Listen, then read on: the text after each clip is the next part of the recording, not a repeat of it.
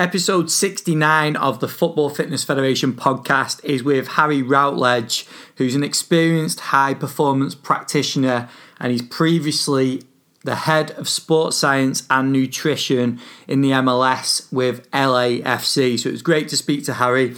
He came on to talk about a number of different things. We spoke about the first steps he took when building the MLS franchise and developing the sports science department. We spoke about building an effective department as well, so not just getting staff together and creating the department, but how he made that effective. We talked about creating a culture, because obviously when a club's created from scratch, not only are you having to create a culture, but you're creating a culture from scratch. There's nothing there before, so how he went about that.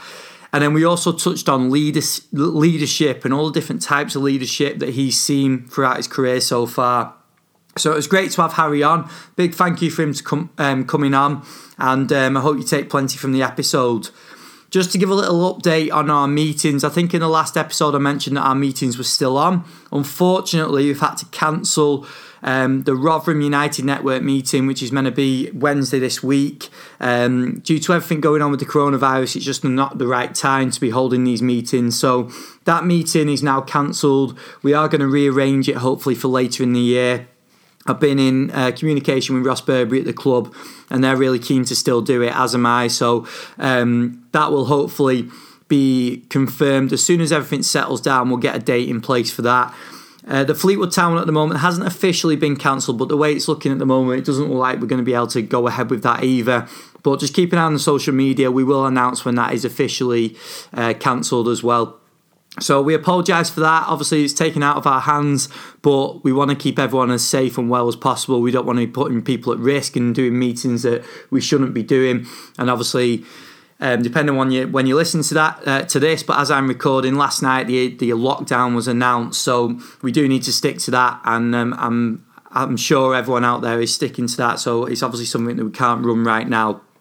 But the good news is that it allows more time to get more podcasts out. So you probably, if you're a regular listener of the podcast, you'll probably know that the podcasts tend to go out on a Wednesday or a Thursday. This one's going out on a Tuesday, and that is because the next few weeks I'm going to be putting out 2 podcasts a week.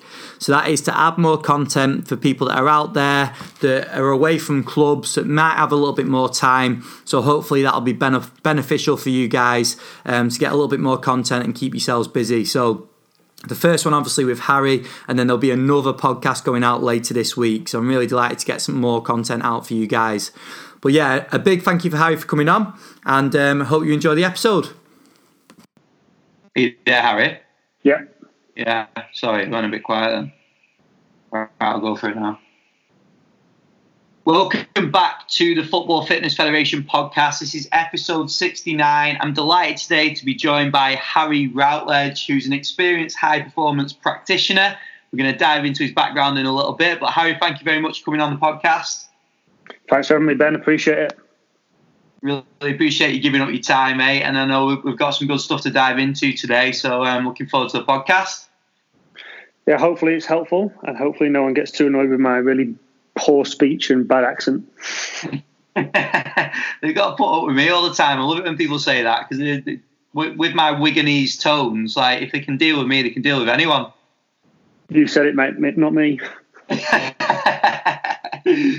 Let's dive in, Harry. So let's go into your background, because I know there's loads of opportunities that you've had and roles that you've had, and we just had a little chat off air as well about some of the influences on your career so far.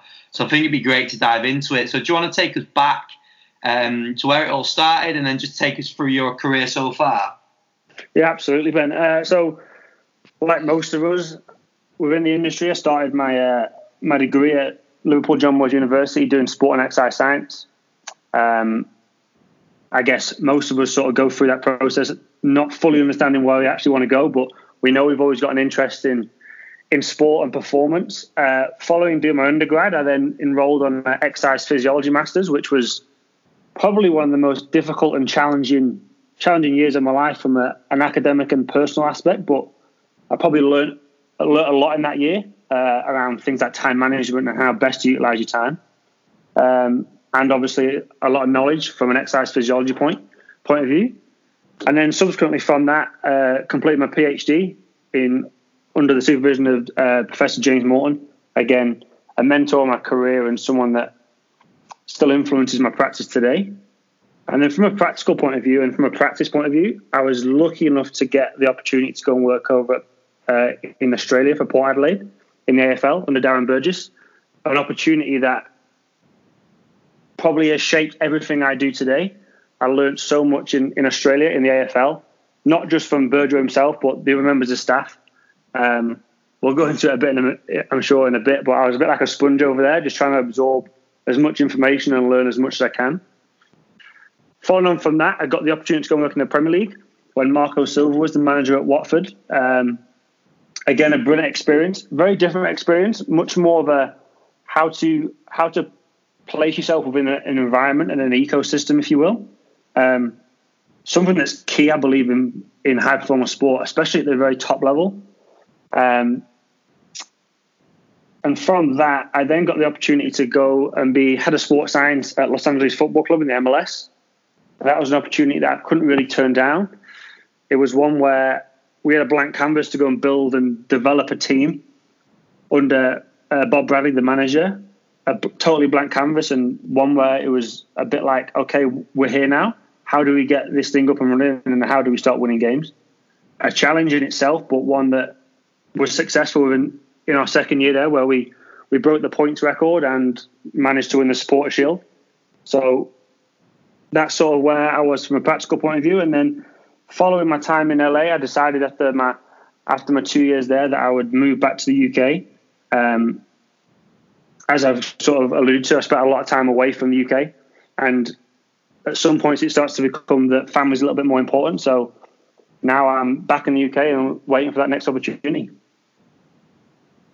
Yeah, and it's something I want to dive into with you because I'm really interested in the sort of blank canvas over at LA. But just before we go into that, I think it'd be great to dive into some of your mentors. Obviously, you mentioned Burjo, but any of the other people that have been key influences on your career so far and on what you've taken from them? Yeah, probably the biggest one from a practice point of view has to be Burjo. I guess everyone knows Burjo as like a leading expert, and he is an absolute expert in his field. So knowledgeable and got a way of pushing the boundaries, if you will. And that's something that I believe in as well. I believe you can push players and athletes not past the limit, but in an aggressive but controlled way.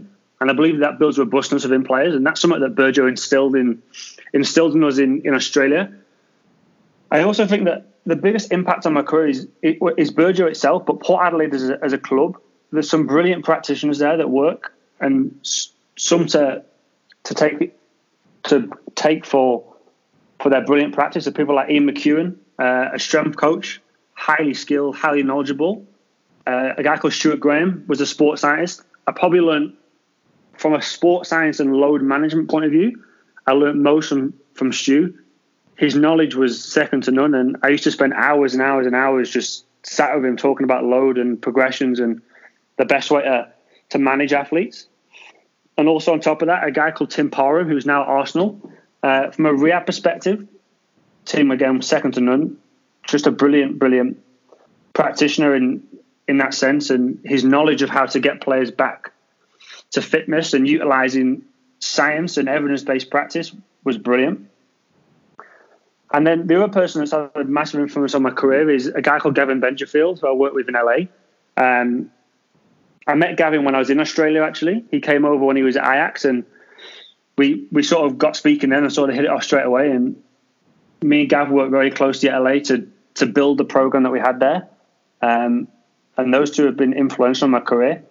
And from an academic point of view, Professor James Morton has been massively influential in my career, not only from a learning standpoint, but the trust he's instilled in me over the time to offer me the PhD and to influence my practice from a thinking point of view, making me critically think about the way we do things and how we can potentially do things in a better way. So those three people, or those numerous people, I should say, have had a massive influence in my career and continue to today. There's some pretty good names there to base your mentors off. Like there's must be some top knowledge that you've got from those guys.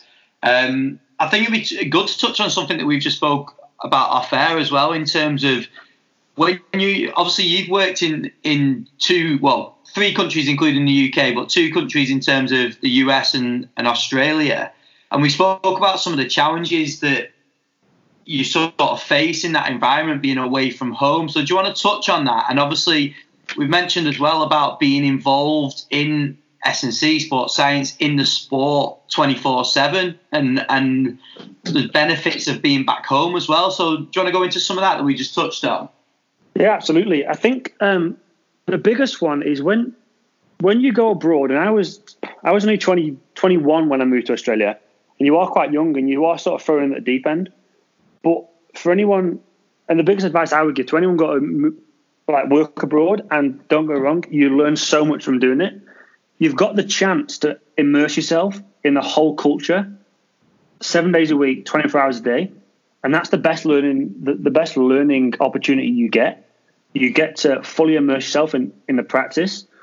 But from taking the practice out of it, you learn a new culture, and a big one for me is you learn relationships with people. And the relationship and the ability to build relationships is something that has stayed with me, and you utilize it every day you work in sport. Australia, for example, you move to Australia and the Australian culture is very different to the British culture. But the other thing is you also don't realize that there's two big communities in Australia in terms of their people. You have the Aboriginal community, which is one that I'd never been exposed to or never even really heard about naively, and they are the native Australian people, and understanding how to engage that culture, if you will, is very different. From an American point of view, one of the big things that was not a difficult learning experience for me, but one that I learned quickly, is that in Australia and in the UK, we can be quite direct with how we speak to people. And if, for example, you're in a morning meeting as a performance department, in Australia especially, we would openly have those hard questions, and Burjo is very forthcoming in his way of asking those hard questions, because ultimately we're trying to get the best for our athletes and the most out of it. But in America, there's a little bit of a different culture where people aren't so used to those direct questions, and it can come across abrasive. And that was something that I found initially. People thought I was coming across abrasive when that was not my nature, but it was the culture that I was going into, and I wasn't fully understanding of that culture. So having an understanding of the culture you're going into and the environment and the ecosystem that you go into is absolutely critical. But the other big thing and one of the reasons that I've moved back to the UK is you immerse yourself so much in work that your free time is limited. So your ability to make friends or get to experience parts of the country can be difficult, and you end up spending all of your time with people at work. So your ability to take yourself out of the environment can be difficult. And obviously you're so far away from home that when your family is important, it becomes a key part of this. And then sometimes you've got to make the hard decision to step away and get close to your family for the better of yourself and from a personal point of view. Yeah, definitely. That, I think it always comes back down to that, doesn't it? You need that support around you, and obviously you can take loads from what you've done, and there's, like we spoke about before, there's massive positives and learning experiences out there, but you do need that support, don't you, of friends and family? Absolutely, it's critical. I was speaking to John Newton the other day about this. You need that support network around you, and it has to be right for the whole support network. So whether that's your wife, your girlfriend, your fiance, whatever that may be, whatever your journey in sport, unfortunately, it's got to be a two-way thing where it's right for you and those other people, because that support network is absolutely critical. And one thing I was just going to go into just before we go into your time at LA is, with all your learning experiences and obviously the people that you've mentioned and the sports you've worked in as well, so especially you working in the AFL, what do you think are some key things you're going to take into your next role? The key thing for me, and it's something that you hear a lot about, but it's so true, is relationships. And if you haven't got an ability to build relationships with staff, coaches, players, you're sort of sticking yourself behind the black ball, if you will, because in order for us to be good at our practice, we have to have relationships with people, and players are people at the end of the day. If you're wanting a player to do X, Y, Z from a physiological point of view, if you have no relationship with that person, then it can be very difficult to get players to buy into what you're trying to do or trying to achieve. But that's the same with staff as well. If you take LAFC, for example, it's a brand new franchise. So not only are you going into an environment where there's new players that have never met each other, there's new coaching staff, there's new staff amongst yourselves. There's no one's got a relationship with anybody when you first go in there. Granted, the coaches may know each other because Bob will have brought them in to coach together from their experiences, but I'd say 95% of the organisation is all new. So you've got to build relationships very quickly, because you start and the season starts or pre-season starts and it's like, right, we're here to win. So we've got to have relationships with everybody very quickly. That's the biggest learning thing I probably learned, and something I'll take with me as long as I work in this industry, is that building relationships is critical to most of our practice. Yeah, we've touched on that time and time again. It always comes up with coaches and practitioners that's the real key. In the episode recently with John Hartley at Villa, he talked about that, about understanding each other's roles and having these relationships in place, and it's crucial, isn't it? Absolutely.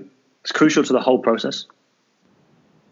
Now let's dive into your time at LA. So going into this, it really fascinates me because we've spoken to coaches before that have gone into a program, and obviously the club is already formed, and there'll be some sort of training program going on. Even if we've had previous guests that have gone on before that have gone into clubs where there isn't so much like an S&C program or a sports science program, and they've had to create something. But in this case, you're going into a brand new club, aren't you? So a club that's been formed, and what was the approach from there? Yeah, you're spot on. If you speak to most people and they get a new role and it may be going into a new department where there's been something in place before, so you've got a base to work from and you can sort of adapt and change things as you see necessary. The biggest challenge you've got with an MLS franchise is, like you say, there's nothing there. And for me, I think how I started and where it all started, it was actually in the interview process. For one, is I was interviewed by the GM and by Bob, the manager, and I asked Bob a question in the interview process. I was like, what do you want from a sports scientist? Because it's all well and good having the philosophies that I want, but ultimately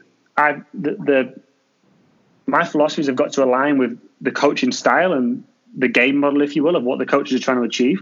And that's sort of the basis for where we work from.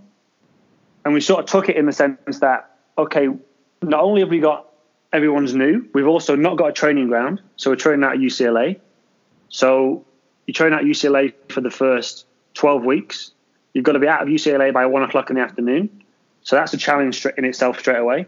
How do we ensure that we're doing everything we want to try and get done? So not only enhance performance, but make sure we're ready for the season when time is a massive restriction. So we sort of started with the process of, right, we don't know the game style. We're not sure how Bob wants to play, but we've got some key philosophies that we know are going to be crucial in how we play and also reducing the risk of injury. And some of those key things was trying to build an aerobic base in the players. We know they've had a long time off. We're not sure how Bob's going to play, or we're not sure what that looks like, but we know that from an aerobic point of view, there's going to be an aerobic element to how we play. So let's build some aerobic conditioning into training straight away. We also know high-speed running, critical in football and any football around the world. So let's build some exposures to high-speed running.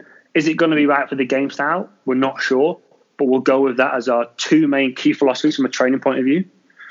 We slowly integrated technology into the program, so we used GPS straight away.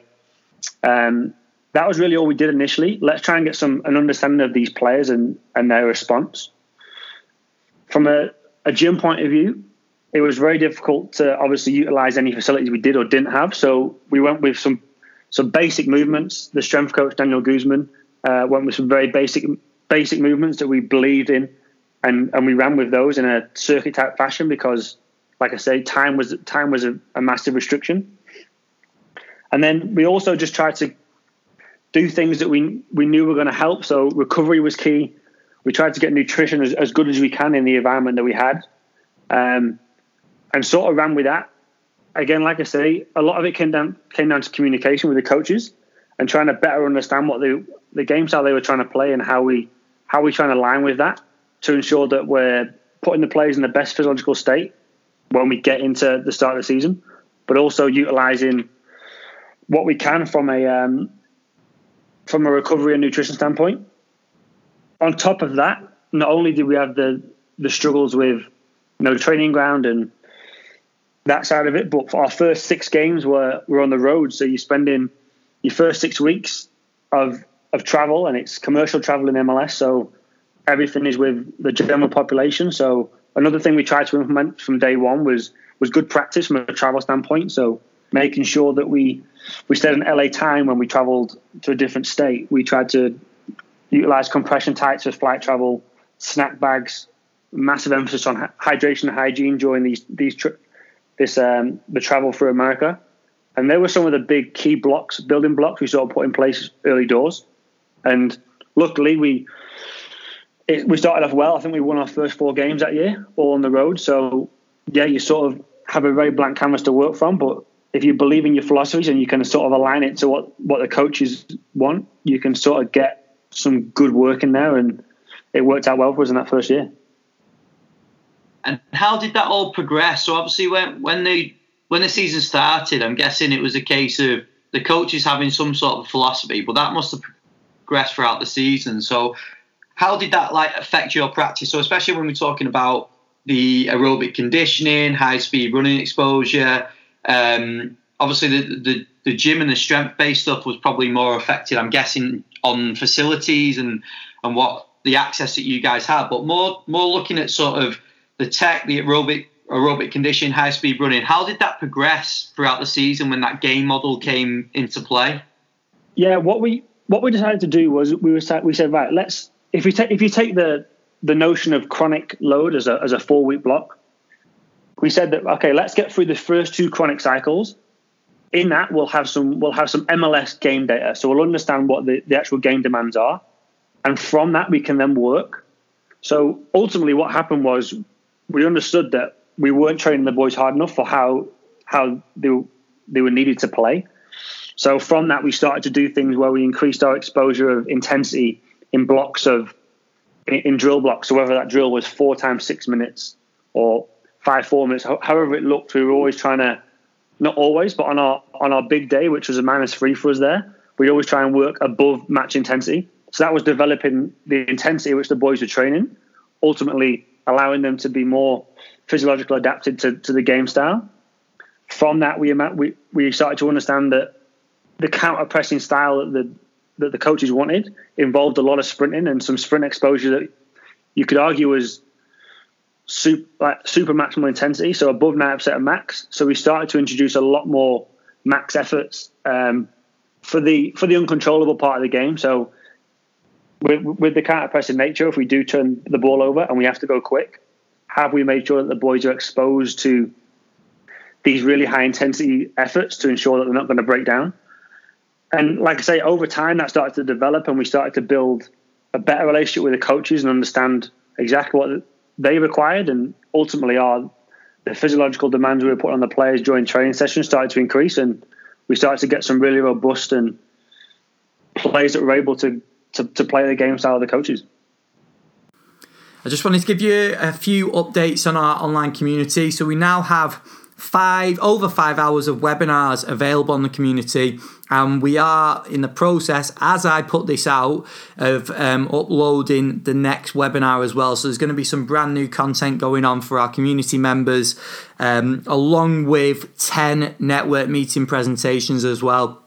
So our network meetings are run across the UK, and we always have presenters on the meetings. We record the presentations, and they're uploaded onto the community. So you can go and watch those back when you become a community member. We've also got a bonus Q&A. So if you listen to the podcast with Fergus Connolly, he also did a bonus Q&A for our community members. That is also available on the community.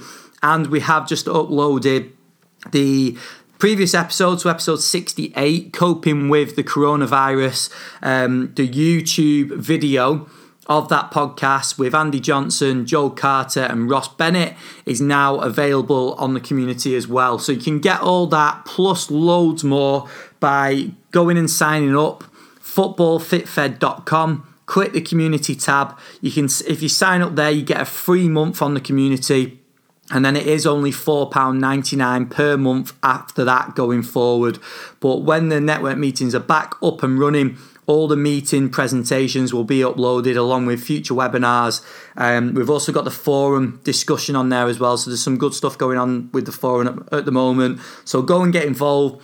Footballfitfed.com, click the community tab, sign up there, get yourself a free month, and then just use this time to delve in some of the information we've got up on there. Enjoy the second part of the podcast with Harry. And that'll obviously that'll get clearer, won't it, when the relationships are formed with the coaching staff and they get stronger, but then also the more games are played, because you see how the players are going to have to adapt. You'll see areas that they'll need more work with, and it's obviously a model that will progress throughout the season. But it's really interesting to hear like how you guys started and using things like the MLS game data, and that's a starting point, isn't it? And then you work from there. Absolutely. It's what we tried to base most of that first year off was, we'll utilize our game data that we're getting, and we'll try and work towards that and work as a notion, as a relative of that game intensity, or what the game requires. And like you say, over time we started to understand what the coaches required from each player. We started to get much more individualized programs for each player, because like you say, you've got initially when you start, you haven't got a handle on any of these players. So you're sort of not stabbing in the dark, but you're just utilizing what you believe in and what you believe is right. And that develops over time. And ultimately you end up getting a program that fits all players, and players start to get much more robust to the nature of what you're trying to achieve. It's a real test, isn't it, of the skill of the practitioner going into that environment, because where you go into an environment where there's already a program in place, you can obviously add some aspects to it, but from here you're having to go off your experience and off the information that you've got, which could be not that much at that point at the start of the season. Is that fair to say? Exactly. And we took the notion of the big building blocks. What can we really have an impact on initially, and hang our hat on and say, yes, we believe in this, and sort of go with those notions initially. And like you say, it develops over time. Once we got into our own training ground, you can then start to put a better nutrition structure in place, a supplements program. You've got a gym facility. We started utilizing things like the Force decks. But you've got to put these big building blocks in place initially and sort of work from them. And then, like you say, you just sort of roll with the punches, and hopefully the things you believe in and your experiences previously will definitely aid in the process. And fortunately for us, and the process that we put in place, we instilled in the second year as well. And things worked well, and we got a good grasp of the players, and things developed, and we had success. And we could touch on travel and the travel demands, and I know you've touched on it briefly there. We did do an episode previously with Johnny Northeast at DC, and he went into loads of detail on the demands over in the MLS, because obviously the scale of the travel, but obviously the added demand of not being able to fly privately and all that sort of stuff. And I know you've touched on it briefly there in terms of staying on LA time, hydration, but was there anything else that you sort of put in place initially with the travel? Yeah, again, it's very difficult, because I'm sure Johnny will have touched on this, and me and Johnny speak regularly about the struggles of the MLS and how it can be difficult, but you're sort of dictated to by your team admin and when they book your flights. It becomes very difficult.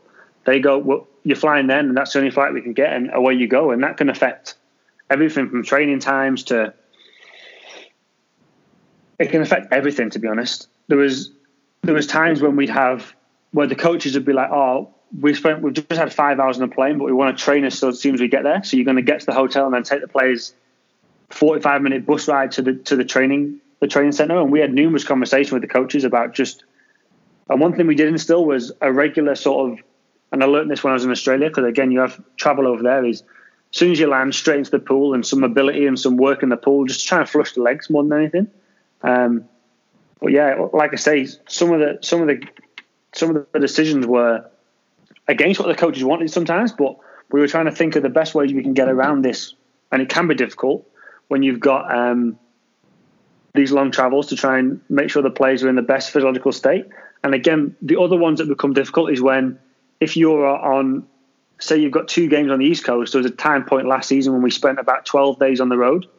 And not only are you looking from a physiological point of view there, but you've also got to look at it as from a mental point of view. Players are away from families and they're sleeping in not their own beds for 12 days, which can be difficult. So one thing we did look into, and we started to get off the ground, was making the boys travel with their own pillows, especially on these really long long time points when we were away in hotel beds. We had some success with that. Players said they reported that they felt like they were sleeping better. That's taken from a little bit of what Team Sky or Team Ineos do, where they travel with mattresses around the world. So trying to get some more familiarity from a sleeping perspective, that helped. But again, it's the mental side of it. So trying to come up with ways that we can engage the players so that it's not constantly cooped up in a hotel. So we try and advise them on places they can go to try and do things, whether it be bowling or a team meal out. We try to get the players out the hotel as much as we can, especially on those long times when you're away from friends and family and children for that matter. So that was a little bit of the mental side of it that you also try and tap into where you can. Yeah, it's a big challenge, that, isn't it? Because I think coaches in the UK will look at it, and obviously we've talked previously about away days, and the episode, I think it was 58 with James Wilson, spoke about some of the things he put in place with the clubs he's worked at, and he talked about the pillows and using loved ones like aftershave perfumes, things like that. And like there are little tricks you can do with the players, aren't there? But it is a challenge. But we're taking it from the UK on a much smaller scale to suddenly over to the US, where you're talking across time zones. Like you're so far away from home, aren't you? And like you say, you could be there for a good few days, not just there and back overnight. Absolutely, and the hardest one is the commercial travel, because that flight may get cancelled for 2 hours.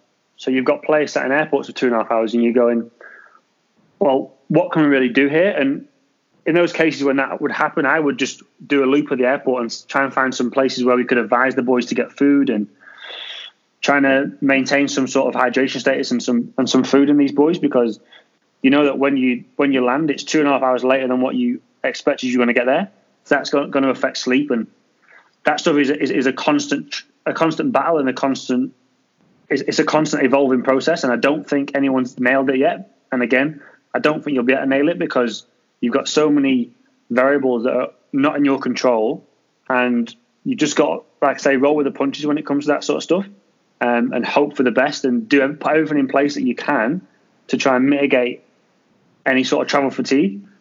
But until things like when the MLS sort of gets chartered flights for all travel, it's going to be a constant battle, and there's no doubt it affects performance, because you can be the best practitioner in the world, but some of the stuff is just totally out of your hands and out of your control. Yeah, definitely. So it's a case of adapting, isn't it? Like you say, when that delay's in place, you doing that scan of the airport and advising on food and things like that. You don't get taught that in the textbooks. That's something that's come from experience, isn't it? Exactly, and a lot of those things is through experience. And if you're going straight into this fresh from university, you're like, this isn't a textbook, what I'm going to do. But a lot of it is just the people skills and just using your initiative to think, how can we make the best out of this really bad situation? Yeah, definitely. So just to go back to when you first go into LA, what I wanted to go into was the approach you took in terms of building the department, but not only getting bodies in and obviously getting roles established, but also how you then get that department to work effectively. Yeah, I guess the key is to build a culture, and it's not only a culture within your department, but you're trying to build a culture within the whole club, in essence, from a performance standpoint.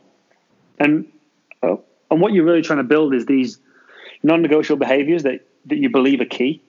So however that may look like, one of the things we tried to do was, and I've alluded to it before, but build the relationships first, because culture and non-negotiable behaviors are all built and stem from respect. So if you can build a respect and a relationship with players and other staff, then when you are trying to instill something new, whether it be a forced play, whether it be a different training style, whether it be a new drill that you believe is best for the team, once you've got the respect and the relationship of the people you're trying to get that from, that's key.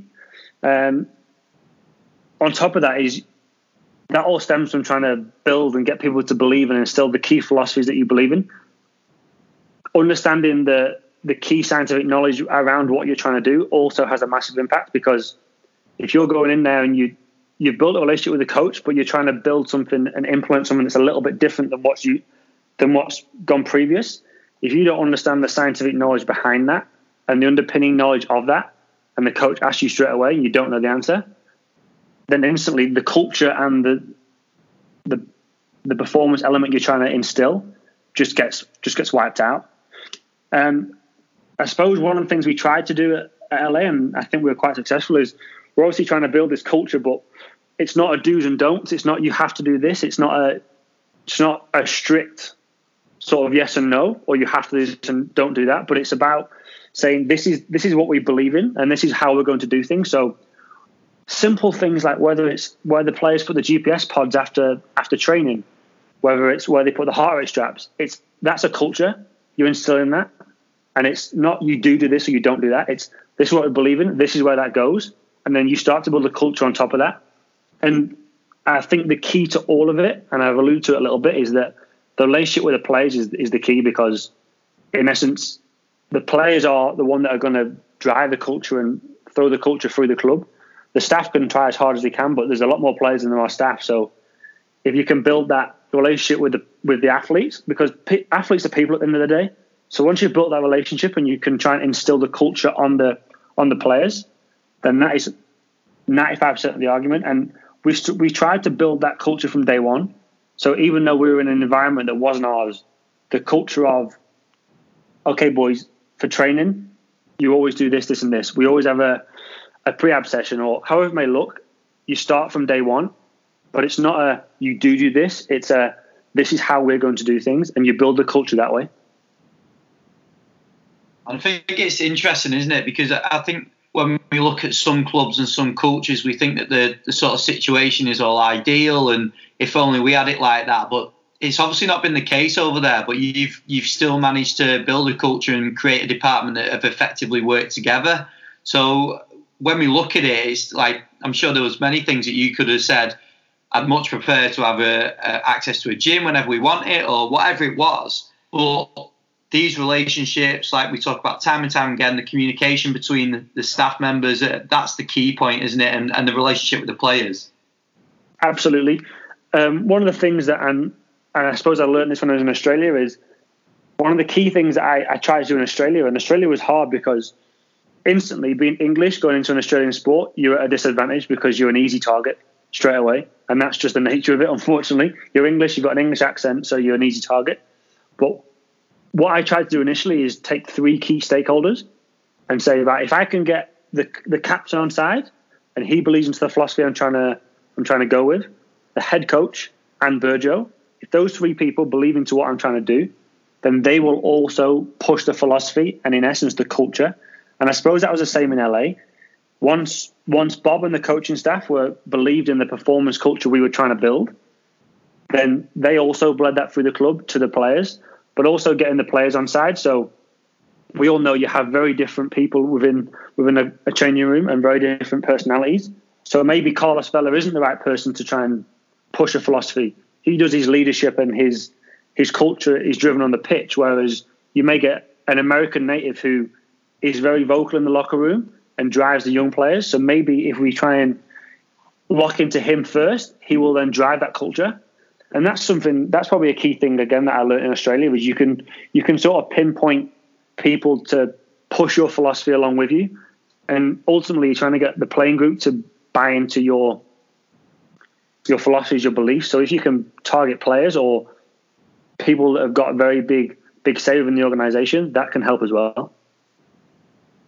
I think that's a great point. And going way back to, I think, episode 11 with Damien Hughes, he talked about cultural architects. And that's essentially what you're talking about there, is people that they affect and positively affect the rest of the camp.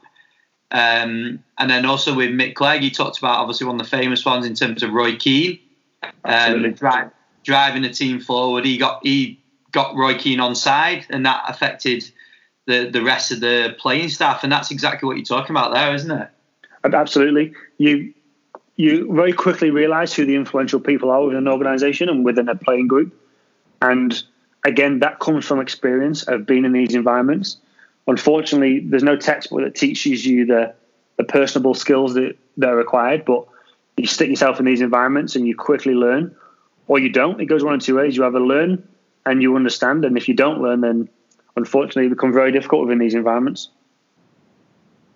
I also think that's interesting where you're talking about, obviously, in your case was Carlos Vela on the pitch was very influential, but I'm guessing off the pitch wasn't so much. Like, that comes down to experience and knowing the players, doesn't it, as well? Because if you're just simply looking at the players that are influential on the pitch, they might not have that cultural architect sort of ability. Whereas you do have to really know the players to target, or all the staff members to target, the ones that you're going to try and influence. Absolutely. And that's a little bit of a leadership trait, if you will. So Carlos was, and players and staff are generally quite similar from a leadership point of view. Carlos would do his leadership on the field. He would lead with how he played. And like you allude to, you have other players that sort of lead from a vocal point of view. And staffs are very similar like that. Like, you're all trying to, leadership is for me, and I've learned this over the time that I've been doing this, is it's a respect in essence. If you're driving leadership, then you've got to have the respect of the people you're trying to drive, and you've got to try and build and display a commitment to the goal. So if you take Carlos as an example, he will display a commitment to the goal of winning on the field. He may not shout, he may not be vocal in the locker room, but he's emphasizing and showing a delivery of trying to achieve a same goal. And we can turn that into staff as well. Like, the leaders that I've worked under and the performance directors or heads of performance, they are in essence the leader of the group, but they've all had a respect of the rest of the group from what they're trying to achieve. And I suppose it all comes back to the transformational leadership model, if you will. So how can we influence others to sort of push forward and take forward a collective goal? I think that's key, and honesty in what you're doing is another one. Players and staff, if you're honest in your approach, and for example, if you go into a performance meeting of a morning, and as a group you've come up to a collective goal of what you believe is right for each player or the day, and then people may go and speak to coaches after, and it's not the same message, then that's not showing great leadership as a group, and it's not instilling a group and demonstrating leadership qualities that are collective of the whole group. And I suppose that you can see that in players and in staff, and you sort of develop your own leadership style as you go through this. And I'm lucky enough to have been influenced by, in my opinion, one of, if not the best in Burjo. And his leadership style is to give autonomy to his staff. And I believe that's, if you get good people around you and you give autonomy to your staff, then you can build a really good department. And we were lucky enough to have that at LA. Gavin would give us the autonomy to do our job and develop the players, and we'd always feed back into him, and ultimately it worked, and his leadership style was as equally as good as Darren's. And obviously you don't have to dig people out or mention anyone's names or anything like that, and it might not be something that you've experienced too much with the roles you've been in, hopefully, but have you seen that work the other way, where there hasn't been the trust, there hasn't been the honesty or the respect, and what sort of approach did you take, or would you take in that sort of circumstance? Yeah, 100%. I'm lucky enough to say that. Well, actually, probably I have probably experienced it, and it can become quite hard to be around. And if people haven't got trust in what you believe from a staff point of view, and people are doing their own things and going sort of left of what the direction is, it can be hard, and it can lead to difficult conversations. But one thing that I have learned is that if you can get everyone on side and believe in the process, and it's also having the hard conversations, I think is a massive one. Within a performance department, if you've got the ability to have hard conversations with each other, rather than holding things in that can boil underneath the surface and cause more of an issue, the hard conversations is ultimately where you get the most reward, because if you air those things that you don't believe are right, take an example of if there's a head of rehab who decides that he's going to do X, Y, Z with said player today, and I, for example, may ask the question and go, why is that? If the person who can't answer the question and they've got no rationale behind that again can cause an issue. But it's having the autonomy and the ability to have those hard questions can really sort of develop and push the performance department forward. Or it can go the other way. If people are just sitting on their hands and not having those conversations, I've seen it go negatively in the same way. So I think it's just having autonomy across staff and making sure that everyone's, and we use the word holistic approach, where everyone's on the same page. I think if you've got an open and honesty amongst yourselves to make sure everyone is on the same page, ultimately everyone's striving for the same goal. And whether that's driven by the other members of staff and the performance director or the performance director solely, in my opinion, everyone's got an opinion, and everyone should be open enough to have those conversations and drive the whole department forward. Otherwise, it can go, like you say, not in the best way. And that all comes down to the environment that we create, doesn't it? We want to create that environment where we can have those discussions without people falling out or taking it personally. You should be able to challenge people and in a positive way. Absolutely.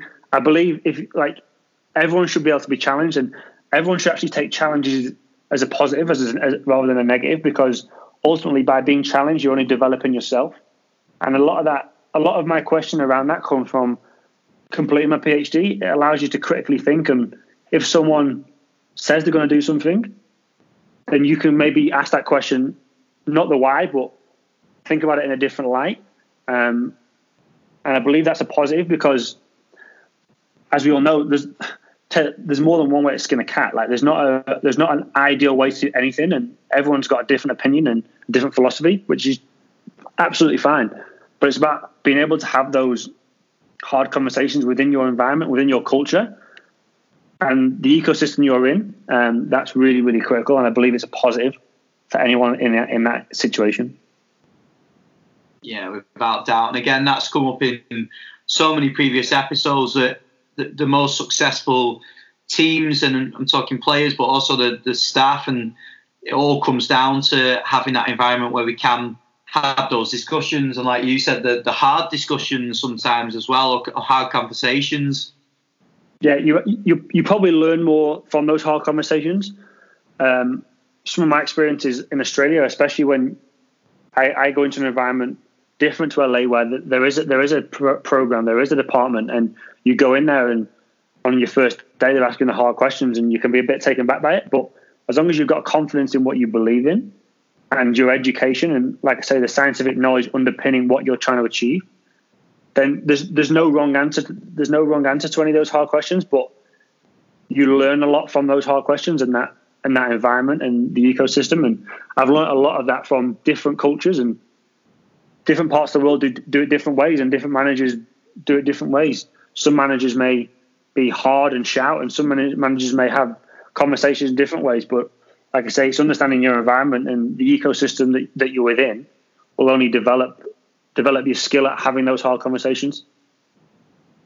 And it doesn't always mean that you have to change your approach, does it? Sometimes it just means that you justify what you're doing, and it could be a case of you justifying it and really digging into why you're doing it, and it could mean that that's just a case of educating other practitioners and just giving that justification on the reasons why. Absolutely. And the big one for me, and I know I've alluded to this before, but as long as your backing has got some scientific rationale behind it, and it's not sort of just, I believe this because it's what I've always done. Now, what you've always done may be right, but as long as you've got some scientific rationale behind that, then I think I think you're in a very positive stance and a positive situation there. But again, if someone challenges you with something that you've not actually thought of, that's actually good as well, because that's only going to develop your practice. So the situation of having the hard conversations, positive or negative, is a benefit, in my opinion, either way.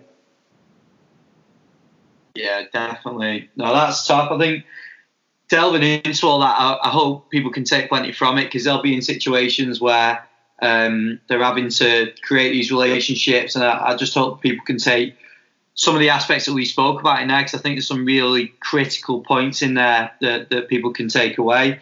But just to go into you, Harry, like now you're back and obviously in the Northwest, like what are the plans going forward now?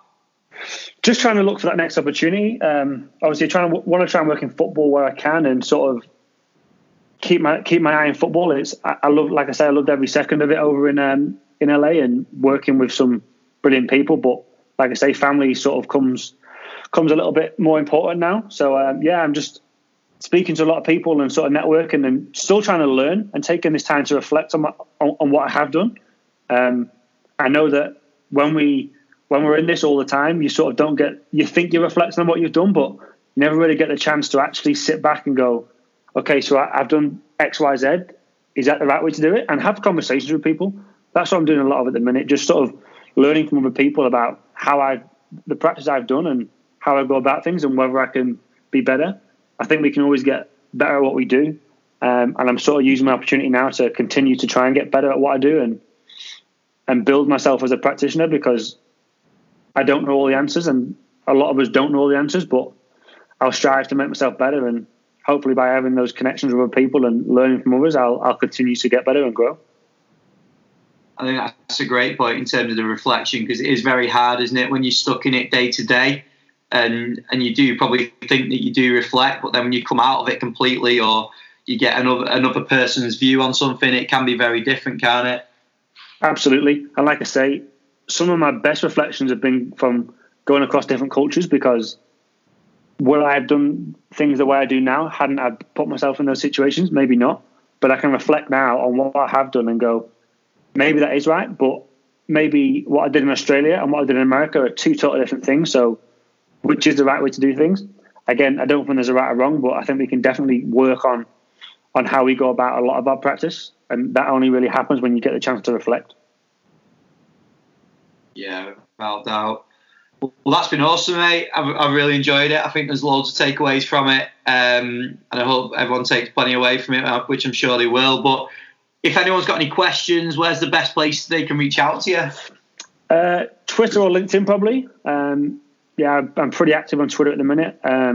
With obviously just a lot of things that I'm reading and trying to influence. And LinkedIn, again, either one of those is a brilliant place to find me, and I'll try my best to get back to anyone who does drop me a message. And like I say, if anyone wants to jump on a call and discuss things further, then I'm more than happy to do that.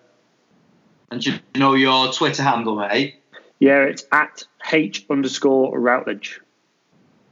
Awesome. So we'll post that out when the episode goes out. So if you're not following Harry already, give him a follow and reach out if you got any questions on anything. It'd be great to get feedback on the episode and to hear what you guys think as well. Like I say, people will be able to. Now, I'm pretty sure everyone won't be able to go through the same experience of being in a blank canvas in an MLS franchise, but there will be plenty of takeaways that people can relate to their sort of situation going into new clubs, or some of the cultural stuff that we spoke about in terms of building with players and staff. So I really appreciate you coming on, mate. I think there's been some great stuff in there. Awesome, Ben. Appreciate it. And one thing I will say before I finish is if anyone does get the opportunity to go abroad and work in different cultures, it's only going to try and benefit your practice. That I can 100% agree with. Awesome. Well, thanks a lot for your time, and we'll stay in touch and catch up soon. Appreciate it. Cheers, Ben. Thanks, mate. Another big thank you for Harry for coming on and giving up his time. It was great to have him on. You can go and follow him on Twitter. He's at H_Routledge. So go and give him a follow. And if you've got any questions, I'm sure he'll be delighted to delve into some conversations as well. So reach out to him, drop him a message, give him a bit of feedback on the podcast, what you took away from it. And then if you've got any questions, take that to him as well.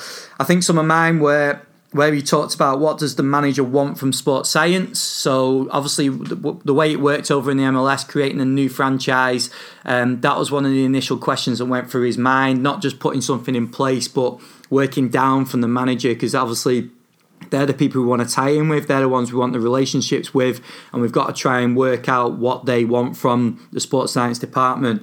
The initial priorities he spoke about, so where he talked about building the aerobic base, the high-speed running, the GPS, basic movements in terms of S&C, the recovery nutrition protocols they put in place, that was the starting point. And then obviously they were able to amend things going forward as they learnt more about the game model, the way the players were playing and what the manager wanted to. The three key stakeholders as well. And that's been mentioned on a few previous episodes, going way back to the episode with Damien Hughes. But he talked about the captain, the head coach, and he talked about Darren Burgess as well. And I think it's important to highlight that at your club. Who are the key stakeholders? Who are the ones that you want to influence? And the ones that are going to make those key decisions. And then just to tie in with that, talking about having the hard conversations. And this isn't, I hope as an industry we're getting better at this now, and I hope that we're contributing to this a little bit. But not all hard conversations have to turn into slagging matches and big disagreements where we don't get anything from them. We should be able to have hard conversations where we question people's work, we give rationales behind it, and then we come up with a good solution to go forward. And that's what Harry was touching on as well. So I think there was loads of takeaways from this one. I said to him after it, I think there was so much information in there, and I hope you guys take plenty from it as well. And reach out, let us know what you think. You can drop us an email, mail@footballfitfed.com, or whack it on Twitter or Instagram. We're at footballfitfed.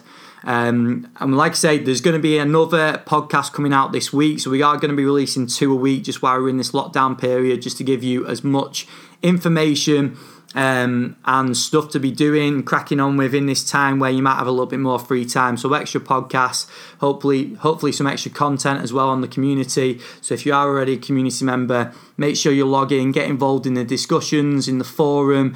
You can add forum posts if you've got any questions. We've had a few coaches posting a few questions to people recently as well. We want more and more of that. And if you're not a member, sign up. footballfitfed.com, click the community tab, sign up, you get a free month, and it is only £4.99 after that. Again, thank you very much for listening. If you could do us a huge favour and head over to iTunes, leave us a review. That helps to boost us up. It helps us to get us more interested in the podcast, keep these really good quality guests coming, and we'll speak to you again later this week with the second episode of the week.